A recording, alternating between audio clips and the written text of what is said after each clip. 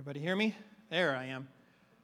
So we've been walking through this book of Ephesians, and the first half of the book, as we've said a couple times now, was kind of the theory, the gospel, the doctrine part of Paul's discussion about Ephesians. And we learned that it's all about this new identity that we have in Christ and how he makes us alive and new when we were dead, right? We have this stark kind of death versus life contrast throughout. And then there's the implication of that is that we are all united, but united in Christ, right?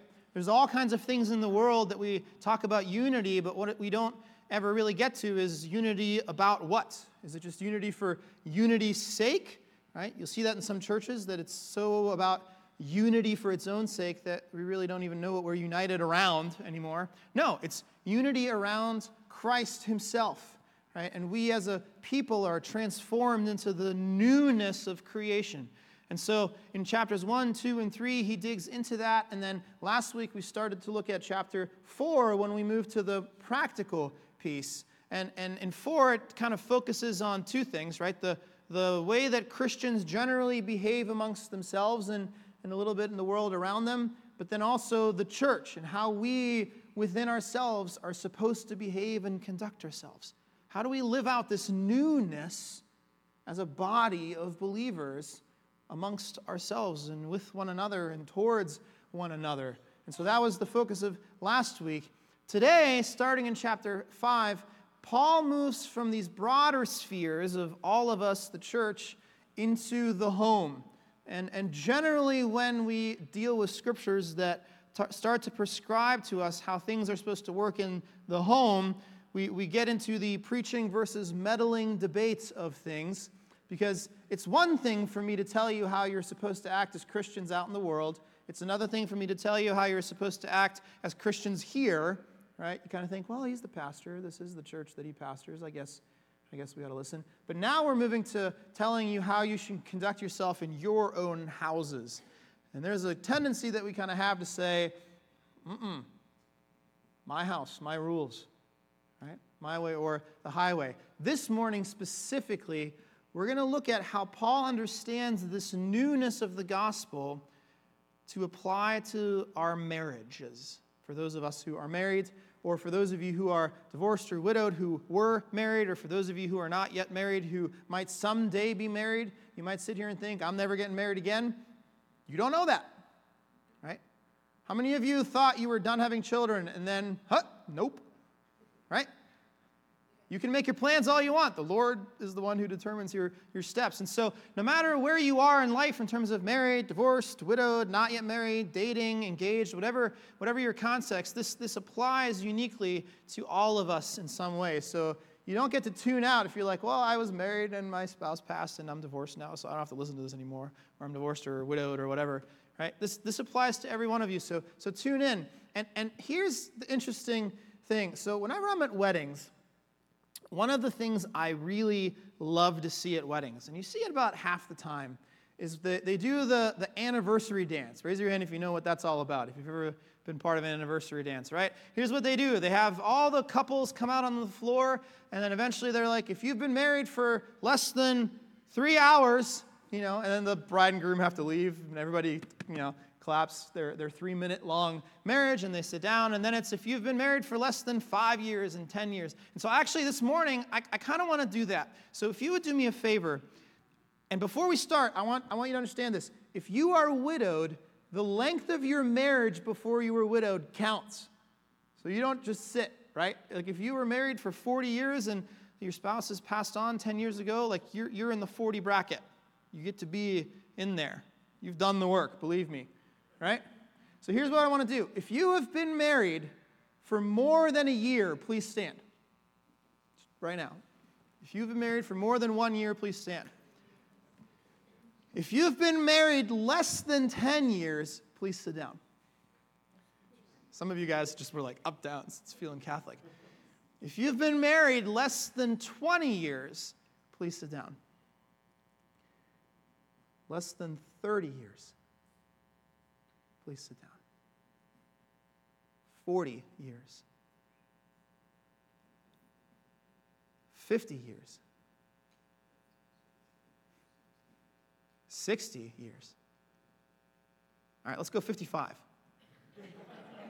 Everybody sat down. 55? 56? 57. We need a winner. 58. 57. We got our winners right up front here. And then John and Sherry, we won't put you on the spot like they do at weddings where they ask you all kinds of advice and everything. Because number one, I think we'd be here for a while, right? So you'd have a seat. Congratulations. It's an interesting thing for me, right? As a young pastor and I'm not a newlywed, but I'm newly-ish wed. And so I look at the idea of that length of time, and I realize, like, they've been married longer than I've existed on the face of this earth.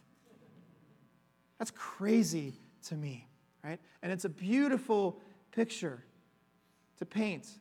And here's why it's such a beautiful picture, because that type of number that we see is starting to decrease more and more.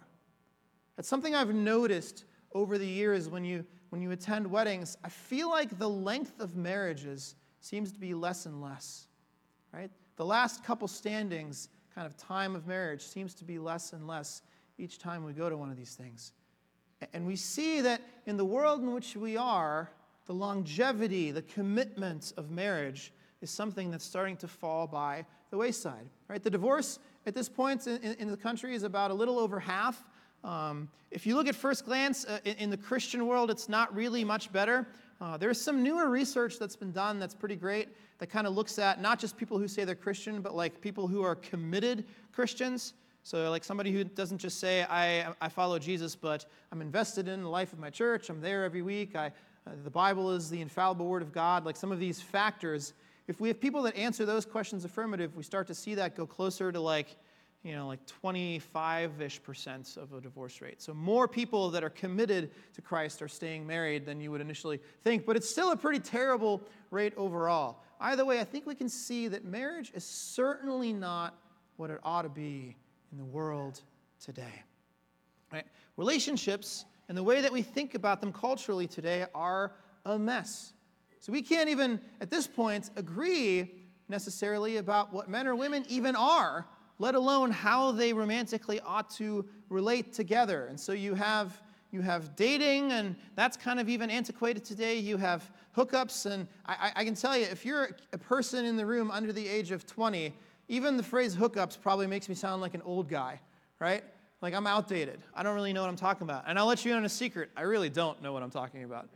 Like the world today and the way that we think about how relationships work and how they're approached and how we function with one another and what romance is or isn't and all these types of things is becoming increasingly more and more convoluted or confusing.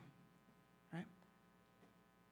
One of my most frustrating parts about serving so many years in youth ministry is when kids would talk about dating or somebody they liked, and I'm like, well, did you tell them about it? And they're like, well, no, I could never tell them that I liked them. I'm like, why the heck not? Like, that's how I operated as a kid, right? If I was in high school and I liked a girl, I would tell the girl I liked the girl. Like, how is that? Well, no, what if the rejection? Okay, right? We think about these things in such a weird way in the world in which we live. We spend a year planning a wedding, but virtually no time planning a marriage. Every time I sit with a couple in counseling and marriage counseling or premarital counseling, it's baffling. Like they have thought about every detail of the color of what they're going to have on a table that day, but they haven't thought about how they're going to share their finances the next morning when they wake up together and have to figure out who's going to pay the rent and how that's going to work, right? Or what they want to do when it comes to children or how to raise them or what their values are in those things. We haven't thought about things. Relationships are 100% today, more and more convoluted than ever.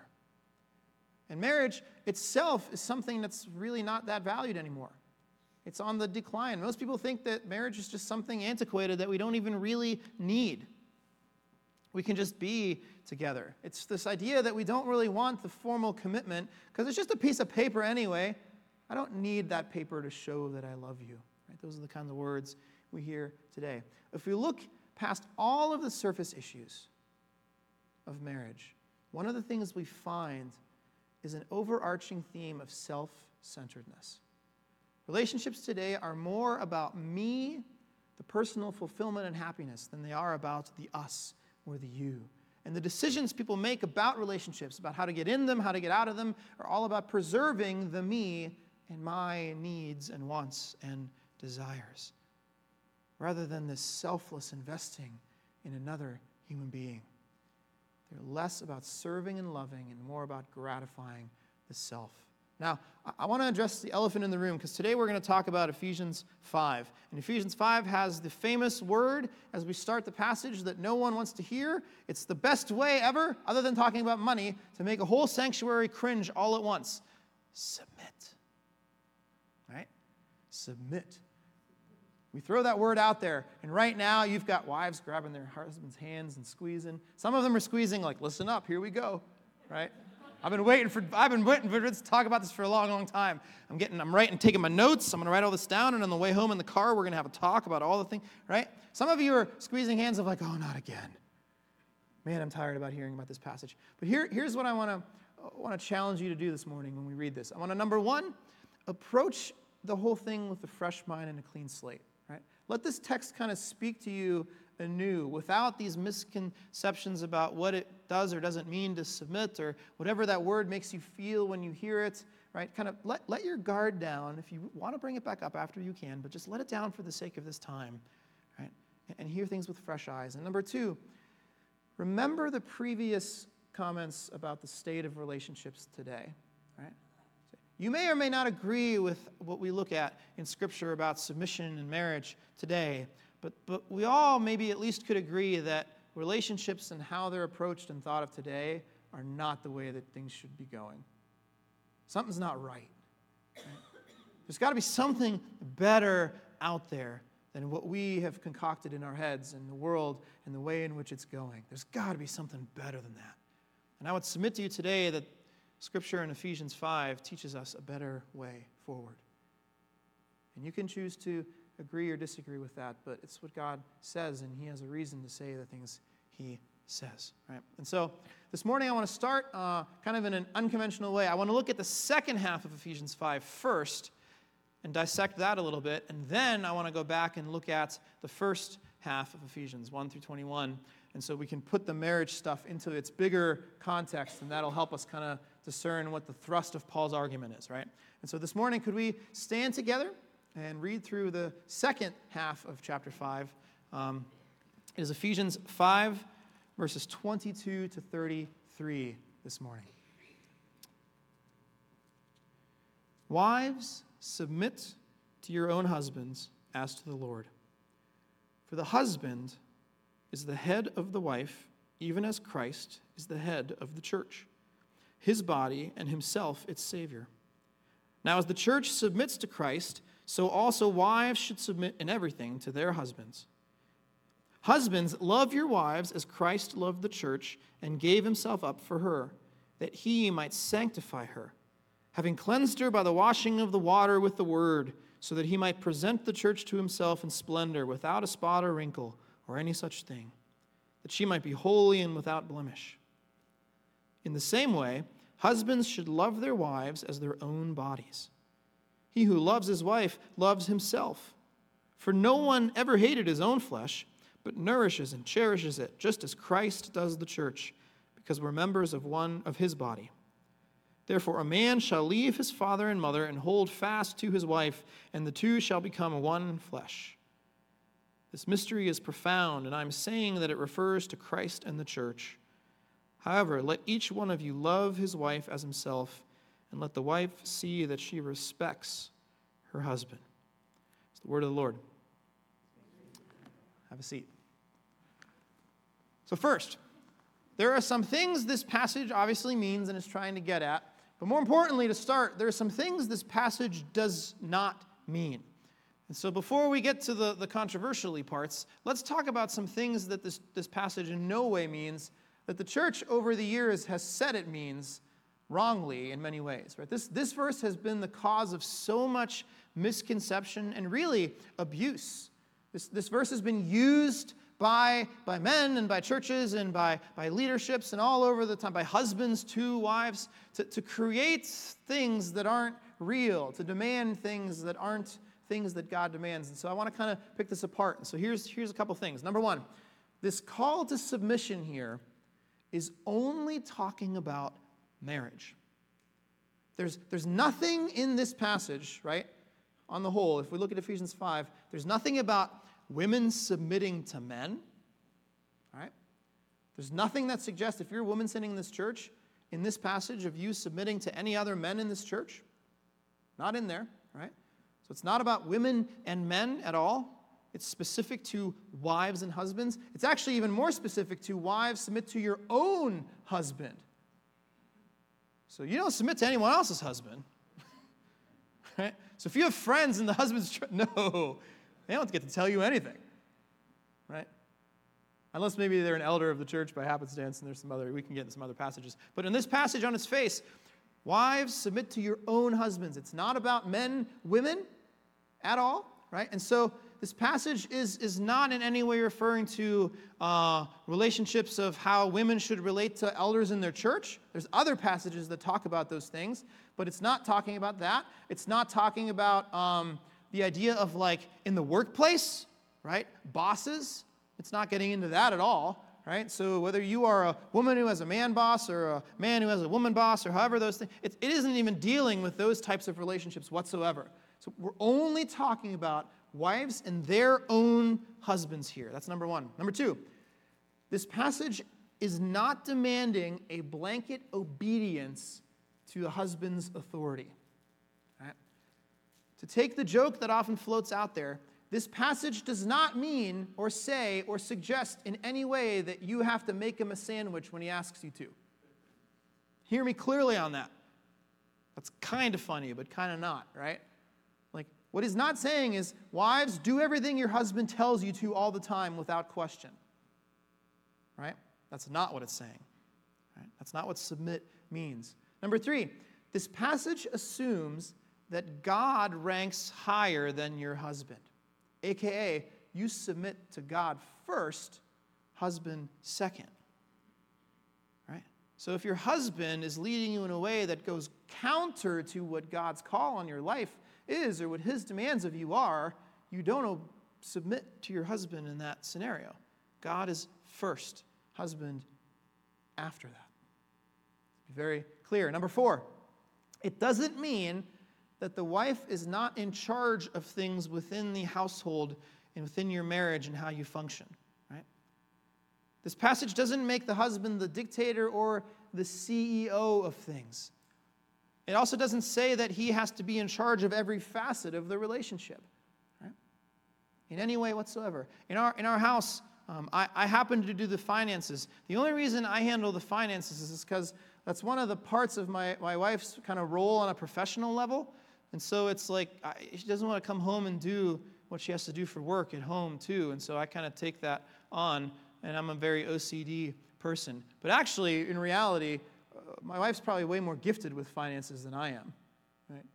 Or things like administration and those kinds of things. My wife has some very specific ways in which we split the administration in our house very well, because there's some stuff that she's just better at than me, right? Just is. She's more qualified. My wife runs a nonprofit. She's the executive director of a nonprofit organization. And so half the time when it comes to things of administrative nature or anything related to that kind of stuff, or when we're thinking about policies in our church, I actually am consulting her rather than her somehow consulting my God-given authority in any way like that. And so I defer to her so often because there's so many facets of life and how it works that she is so much more epically qualified to speak to than me, that it behooves me and is very smart for me to just say, hey, what would you do here? What would you think? There are policies in this church when it comes to things like HR and stuff that are born out of her brain when I've said, hey, how does this work? I don't even know. Right? And so that's something to understand. We have to get behind this idea that being the head of a household doesn't mean being in charge of all things. Here's something really, really important to see in this. The passage calls wives to submit to husbands. It gets into no detail about how that looks within your house. It doesn't meddle with it. Why not? Because it doesn't care.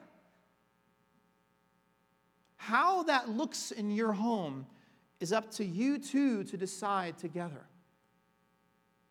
Who's going to run what? Who is going to be in charge of what? Who is going to be the primary this? Those are all things that you together function and sort out. And so this idea that somehow wives submit to your husbands mean that you're supposed to be this meek housewife that just belongs in the kitchen is antiquated and outdated and in no way biblical.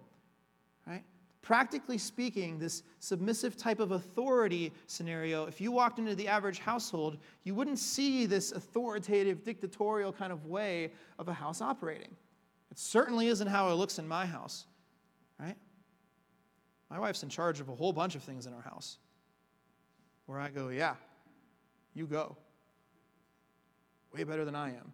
Right? There are things in our house that if my wife wasn't in charge of them, they would crumble. My children probably wouldn't live very long if it was just me. And that's not just in like a rearing sense. That's in an organizational sense. That's in a, oh yeah, that doctor's appointment is today. That's like, there's all these things that you have to figure out together. And so submission is this blanket kind of overarching theme of how things work. But in the day-to-day, that doesn't have to be that the man is an authority over all issues that come up. And the wife just is constantly asking for permission. All right? That doesn't mean that the wife should ask for permission every time she wants to swipe the credit card. No. That's not how it works. Number 5, and this is really important. The call to submission in no way relates whatsoever to the status of men and women or the equality between men and women, right? Equal in status, separate in role, right?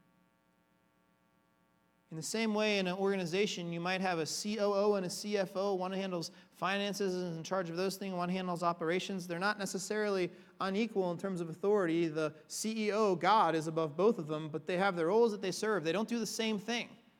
Right? They have different functions. And so when we talk about the wife submitting, that's not because in any way Scripture suggests that men are better, more important, more powerful, more intelligent, more capable than women are to lead. None of that applies. I actually can tell you, I'm not sure why God has said men are supposed to serve as the head of the household. I don't know why. Because I could tell you, of all the men and women I know, there's probably as many marriages where the woman is far more qualified to serve that role than the man is qualified to serve that role. But for some reason, God has put it this way, right? And so it has nothing to do with status. To say wives submit to husbands does not mean husbands are more important. Does not mean husbands are better. Does not mean husbands are more powerful. And so if it doesn't mean any of those things, then what does it mean? It means that the husband is ordained as the head of the house. He bears the responsibility to lead his wife and family towards Christian maturity and wholeness, as God calls him to. Okay? The ultimate, final kind of authority over what happens, what direction the family goes, how things work, it lies with the husband as the head of the house. But it's a collaborative approach, number 1. We do not know exactly why God has made it this way. It's not because men are better. It means that the wife consciously and willingly allows the husband to lead the family, that there's an authority she has and an autonomy she has, and to a certain degree, she willingly lays some of that down. It's the wife of her own free accord willingly relinquishing a certain amount of control and leadership for the sake of the husband's call to lead and exert that authority. Right? At this point, it's really helpful to look at Jesus' own example. Right? Because if we look through Scripture, there's all these places where Jesus submits to the Father. And one of the things we see is that the Father, the Son, the Spirit are one being, multiple kind of ways of manifesting that being. They're separate but one. And in no way do we ever see in Scripture the suggestion that Jesus is beneath the Father in terms of the power structure. Right? It's not an org chart with like COO and then VP is Jesus. They're equal.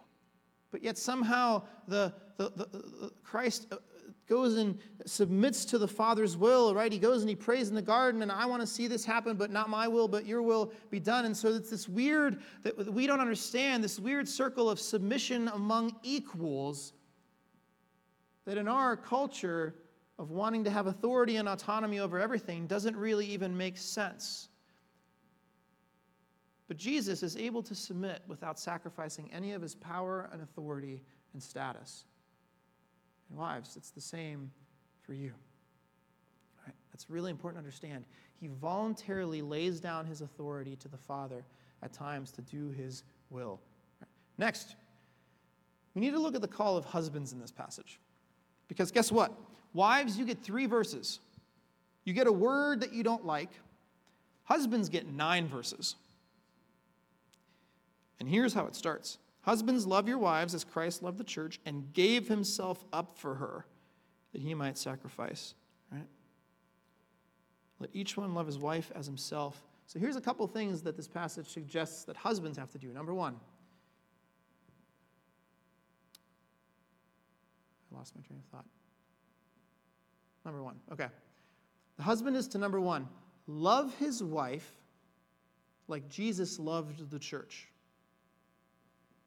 I don't know about you, but if you're trying to think about how much does Jesus love his church, right? More than himself. He is then called to give himself up for her, right? To, if necessary, lay his entire life down for the sake of his wife. That's a thing I really don't want to do, right? But we're called to. I like my life, right?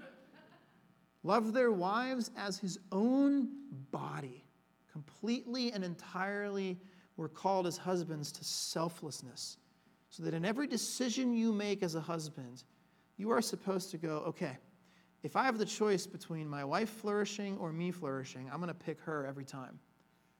If I have the choice of spending on myself or on her, I'm going to pick her. If I have the choice of in this day making decisions that care more for her or myself, I'm going to make the ones that care more for her. If I have the opportunity to build her or myself up, I'm going to build her up. If I in a conversation have the opportunity to brag about myself or her, I'm going to brag about her. If I have the ability to, there's a bus coming and it's her or I, guess what? She lives, I die. Right? Scripture calls the husbands to place their wives first in every possible way. Your job is literally to treat your wife as if she's yourself.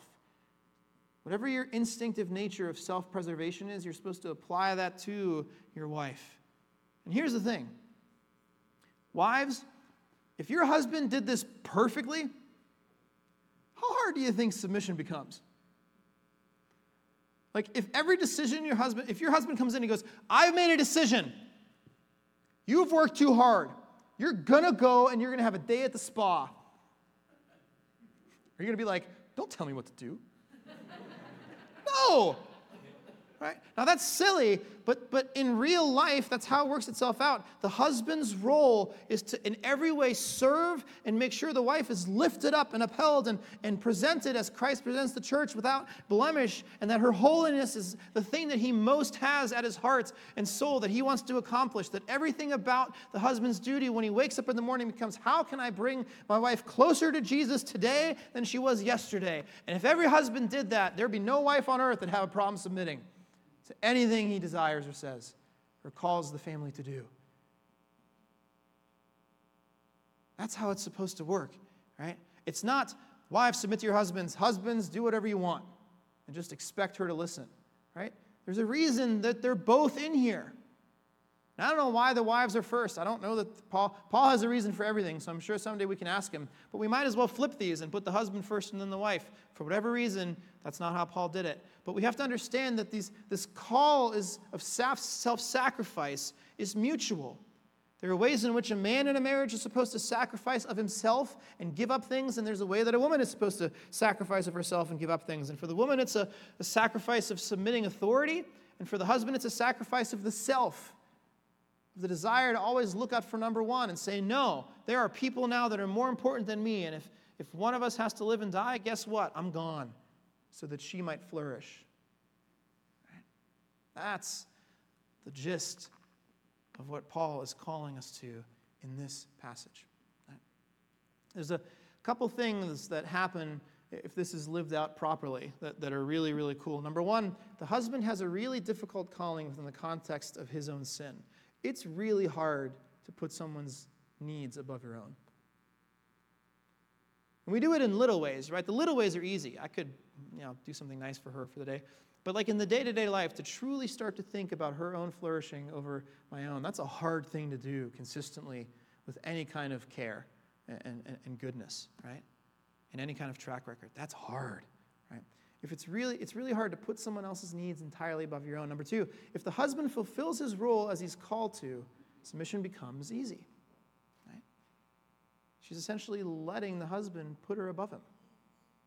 Right? As we said, who doesn't like that? You see, when this is carried out, it creates this beautiful harmony in the home. It allows both husbands and wives to live out their difficult but worthwhile and God-ordained roles, right?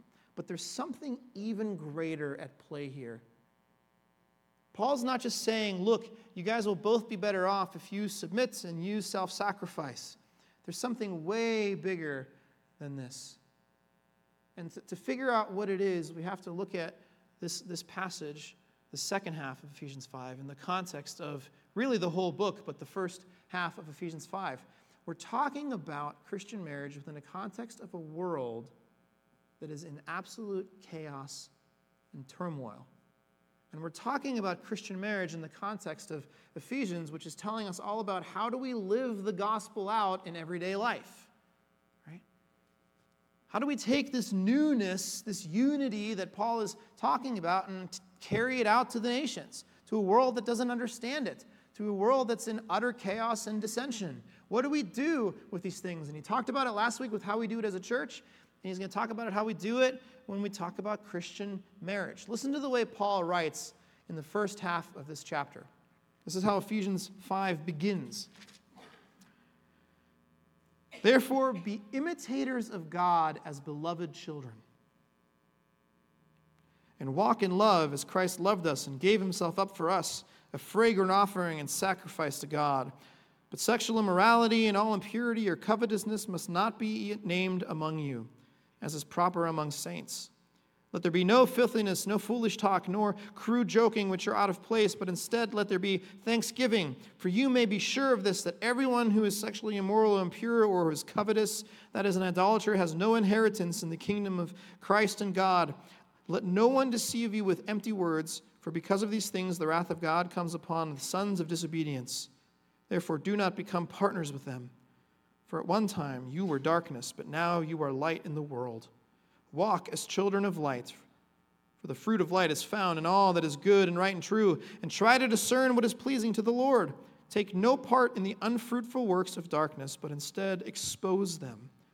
For it is shameful even to speak of things that they do in secret.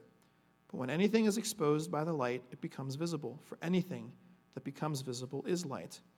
Therefore it says, awake, O sleeper, and rise from the dead, and Christ will shine on you. This is key. Look carefully then how you walk, not as unwise, but as wise, making the best use of the time, because the days are evil. Therefore do not be foolish, but understand what the will of the Lord is. Do not get drunk with wine, for that is debauchery, but be filled with the Spirit, addressing one another in psalms and hymns and spiritual songs, singing and making melody to the word to the Lord with your heart, giving thanks always and for everything to God and the Father in the name of our Lord Jesus Christ, submitting to one another out of reverence for Christ. So before he ever says, wives, submit to your husbands, the last verse right before that passage is submitting to one another out of reverence for Christ. Here's the key. Just like today, Paul is speaking into a world that has perverse relationships on this earth and how they are to be and how we are to function. Love is not functioning as it should in Ephesus or really anywhere else during biblical times. Right? And so Paul speaks into that. People are self-seeking and self-centered in Paul's day, just like today. And within that whole thing, Paul starts to scold this way of thinking and living. And we see a glimpse of this larger purpose in verses 15 and 16. Look carefully then how you walk, not as unwise but wise. Here's the key. he becomes this section and this call to submit with one another out of reverence for Christ falls within a larger context of a reverence for Christ and his witness. The key truth to understand in this passage is that marriage is one of the greatest witnesses for the gospel that you and I and anyone who is or will become married or has been married or was married can have. We trust ourselves in marriage, and we submit to ourselves in marriage, and we lead one another well in marriage, and we sacrifice our own desires for ourselves in marriage. Your marriage serves primarily as a witness to the gospel, to the resurrected Christ. The primary reason your marriage exists is not for love or fulfillment or companionship, even though it is for those things. And God gives us the gift of marriage in order to have those things. They're a big part, but it's the secondary benefits. The primary purpose of your marriage is to be a witness of the gospel of Jesus Christ. It does this in a couple ways. Number one, it witnesses the gospel amongst the two of you, just in your own married context, right? In married relationships, you get to see a glimpse of the heavenly banquet when you begin to live out this submission for one another. What it does is it puts to death the self-centeredness of your heart. It puts to death really the two things that we most don't want to give up, our own autonomy and authority, right? When you say, I'm going to submit to another, well, what about my wants and desires and needs? No. I'm going to submit and trust. I'm going to lay down my own desires and needs. And then it gets rid of the self-centeredness for a husband to have to say, no, I'm not going to be about myself. I'm going to be about another more than me. Right? Those are things that we as sinful humans most want to clutch and hold on to. And in marriage, the Lord gives us this institution, this beautiful place where we can practice laying down those things that ultimately have no place in God's kingdom. Right? That's why there is no marriage in heaven. You won't be married to your spouse when you both... If you've lost your spouse and you think, well, I'm going to be reunited with them in marriage, you'll see them again in eternal life. But marriage is not a part of the kingdom after this world. Why? Because it's not necessary. Because sin is gone. There's no self-centeredness to practice laying down. There's nothing there that has to die to oneself because Christ died for all things. And when we, through death, go through the same process as him and then come out and are resurrected as he was, we're without sin. There's nothing to put to death. Marriage doesn't need to be there anymore. We don't have to witness to anybody because every knee bows and every tongue confesses, right? It's a witness to the gospel amongst yourselves. You get to see the beauty of the gospel, of self-sacrificial love. You get to experience what it's like to be so undeserving of love and grace, but yet somehow get it from your spouse every day. Raise your hand if you woke up this morning in awe of the fact that your spouse even wants to live in the same house with you. Right? Man, that's grace. That's a glimpse. That's a taste of the grace of Jesus that you get to live every day. Every morning that I wake up and Britta hasn't left me. It's a picture of God's grace. And that's kind of funny, but it's kind of not. It really is. I don't deserve to have her put up with me, and she doesn't deserve to have me put up with her. Because we're both terrible, sinful human people. But every morning we get up and we say, no, you know what? I'm going to love you anyway. Right? Most of us probably love each other in married relationships. We love each other more despite things than because of things, the longer you've been married. That's not a bad thing. Right? If you think about, man, there's a whole list of things I'd change about my spouse, congratulations, welcome to the club. Jesus would say the same thing. It's like, yeah, there's a whole bunch of things I would change about your spouse too. I'm working on her or him. And you're part of that. And she's working on you, by the way, because you have more things to change than she does. Right? That's what marriage is. It's this building up. Like, you every day are supposed to make each other better and more in tune to God's will. What a beautiful thing. Right? This call to sacrificial love. That's why marriage today is so weird to look at when we say, well, I'm going to leave him. I just don't love him anymore. As if love is somehow this thing that exists that flew away that you can't find. No, love is a verb. It's an active choice that you make. What do you mean you don't love him anymore? You choose to love him. Oh, but he doesn't make me feel the way he used to, or she doesn't make me feel the way she used to. Well, tough. Choose to love him. Choose to love her.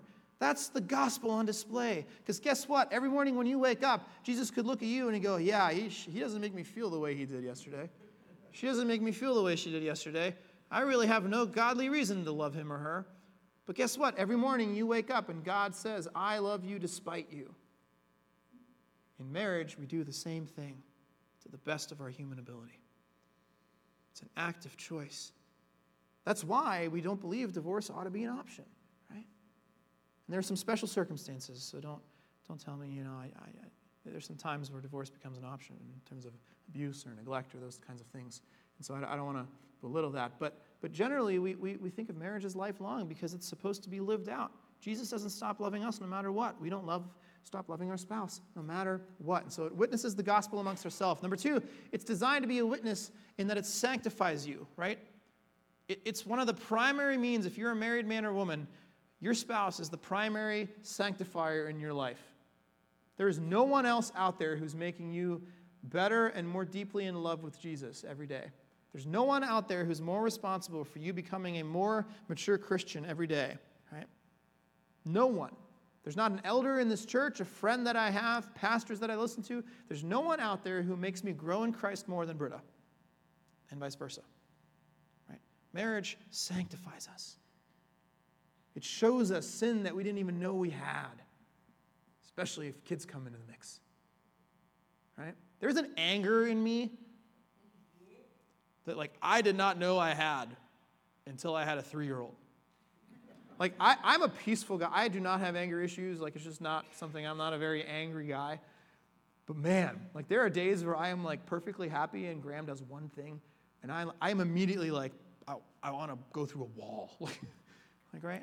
There's parts of the sinful nature of who I am that having a wife and kids starts to bring to light. And so it sanctifies us. And number 3, your marriage serves as a witness to the whole world of how God ordained relationships flourish. In a world that's confused about romance, it's confused about relationships, that's confused about the role of men, women, how marriage and how relationships and how all these things are supposed to work, in a world that continuously devolves into chaos, marriages, Christian strong marriages, have the ability to be such a great witness. Right? People are well, man, my wife drives me nuts all the time. I'm thinking of leaving her or whatever. Well, my wife does that too. Well, you're not thinking, no, why would I? I'm going to love her sacrificially. Well, what makes you do that? Well, our marriage is about more than just our feelings for one another. It's a commitment we made to the Lord to live out this kingdom here on earth together. Right? That's what drives us and keeps us going. Your marriage is the number one way that you have of witnessing the gospel to the world outside of your own house. Number one. It's also, if you have kids, the number one way that your kids will experience the gospel. Right? The way you treat your wife or husband in the context of a household gives them a picture of how Christ and the church and God and his people ought to interact with one another. Right? It's an opportunity to see that lived out. Right? It's a beautiful thing. That's why love is an active verb, not a feeling in Christian marriage. There are days when Britta and I are not very lovable towards one another, but that doesn't mean we don't choose to bring grace and mercy and newness into the marriage each and every day, because that's what we promised God that we would do when we stood up there that day in 2017, right? So I might not feel a certain way on any given day, or she might not feel a certain way, but guess what? It's about more than just ourselves. Right? There's so much more to the depths of marriage than that. It's one of the number one things that we get into in premarital counseling, of these couples that come in just in love with one another. And you go, look, have you thought about this? Have you thought about what you're signing up for? You're becoming missionaries to the world by saying, I do. Right? Think about that. My encouragement to you is that you engage with this passage and that you move beyond the noise of of the culture today that says every submission has to be bad, every authority against us has to be a bad thing, everything's about us and who we are and what we want, and the self-centeredness that just consumes the world, and that we focus so much on these cultural buzzwords of things like submission. And instead, we look at a passage like this through the lens of Christ, who each and every day that you wake up says, you don't deserve it, you drive me crazy, you don't follow me, you don't obey my word, but man, today I'm going to love you relentlessly. Right? May our marriages do the same. May our relationships amongst ourselves do the same, to proclaim the saving death of Christ to a world that so desperately needs to hear it. Let's pray. Oh, God, we're grateful. We're so thankful that you gave us our spouses for those of us who are married. We're thankful for our spouses for those of us who were married, who have lost them for the time that we've been given. Lord, for those of us who are not married, we pray that you would bring a person into our lives. And Lord, for those of us who are called to never be married, we pray that you would surround us with friendships that fulfill us, that you would call us to a different purpose, as you called Paul to. The very person who wrote about marriage in Ephesians was never married himself. He was called to a life of singleness, and he was never lesser than because of that. So, Lord, we pray that you would speak powerfully into our marriages for those of us who are married. We pray that you would speak powerfully into our relationships outside of marriage for those of us who aren't, that we would see them for what they are, as a witness to your resurrected glory. We pray that you would strengthen marriages. Lord, I pray that each and every marriage in this room would be strengthened this morning, that you would powerfully speak into the minds and hearts of husbands and wives sitting here or watching online, that they might connect, gather, pray, grow, change, seek to follow you in how their marriage functions. We pray that you would use marriages in this room to put to death sin in our hearts and minds. We pray that you would use it to make us better Christians, stronger Christians, more mature in our faith. We pray that through our spouses we might come to know God more and more every day. We pray that you use marriages powerfully, not just in this church, to seek to save the lost, but in the world around us. We pray that our marriage might shine the gospel light into our workplaces, into couples that we're friends with who need your touch, your loving care, into our children, into our families, into our coworkers, that they might look to us and say, wow, how is it that you're able to do this with a person who so often is sinful? And you say, well, it's the Lord. Let me tell you about him. Be with us. We love you and praise you. And all his people said,